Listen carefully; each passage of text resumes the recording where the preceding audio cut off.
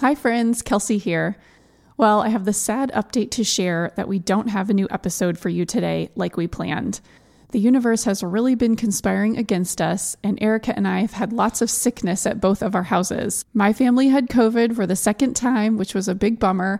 Luckily, we had pretty mild cases, but it definitely threw off our schedule and routine for quite a while. And Erica has been down with a severe cold and sore throat. So we are bummed to have to delay things a week, but that seems to be how life is going lately.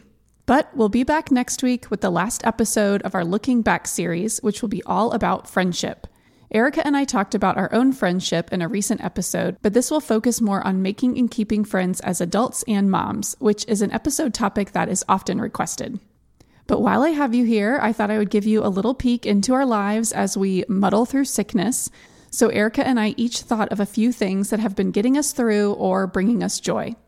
Erica shared with me that she's been surviving on Halls, Mucinex, and Cadbury cream eggs. For me, I second the Mucinex endorsement and will add family dance parties and breakfast burritos from the local chain Salad & Go. Okay, that's all we have for you today. We'll work on getting well and look forward to being back in your ears next week.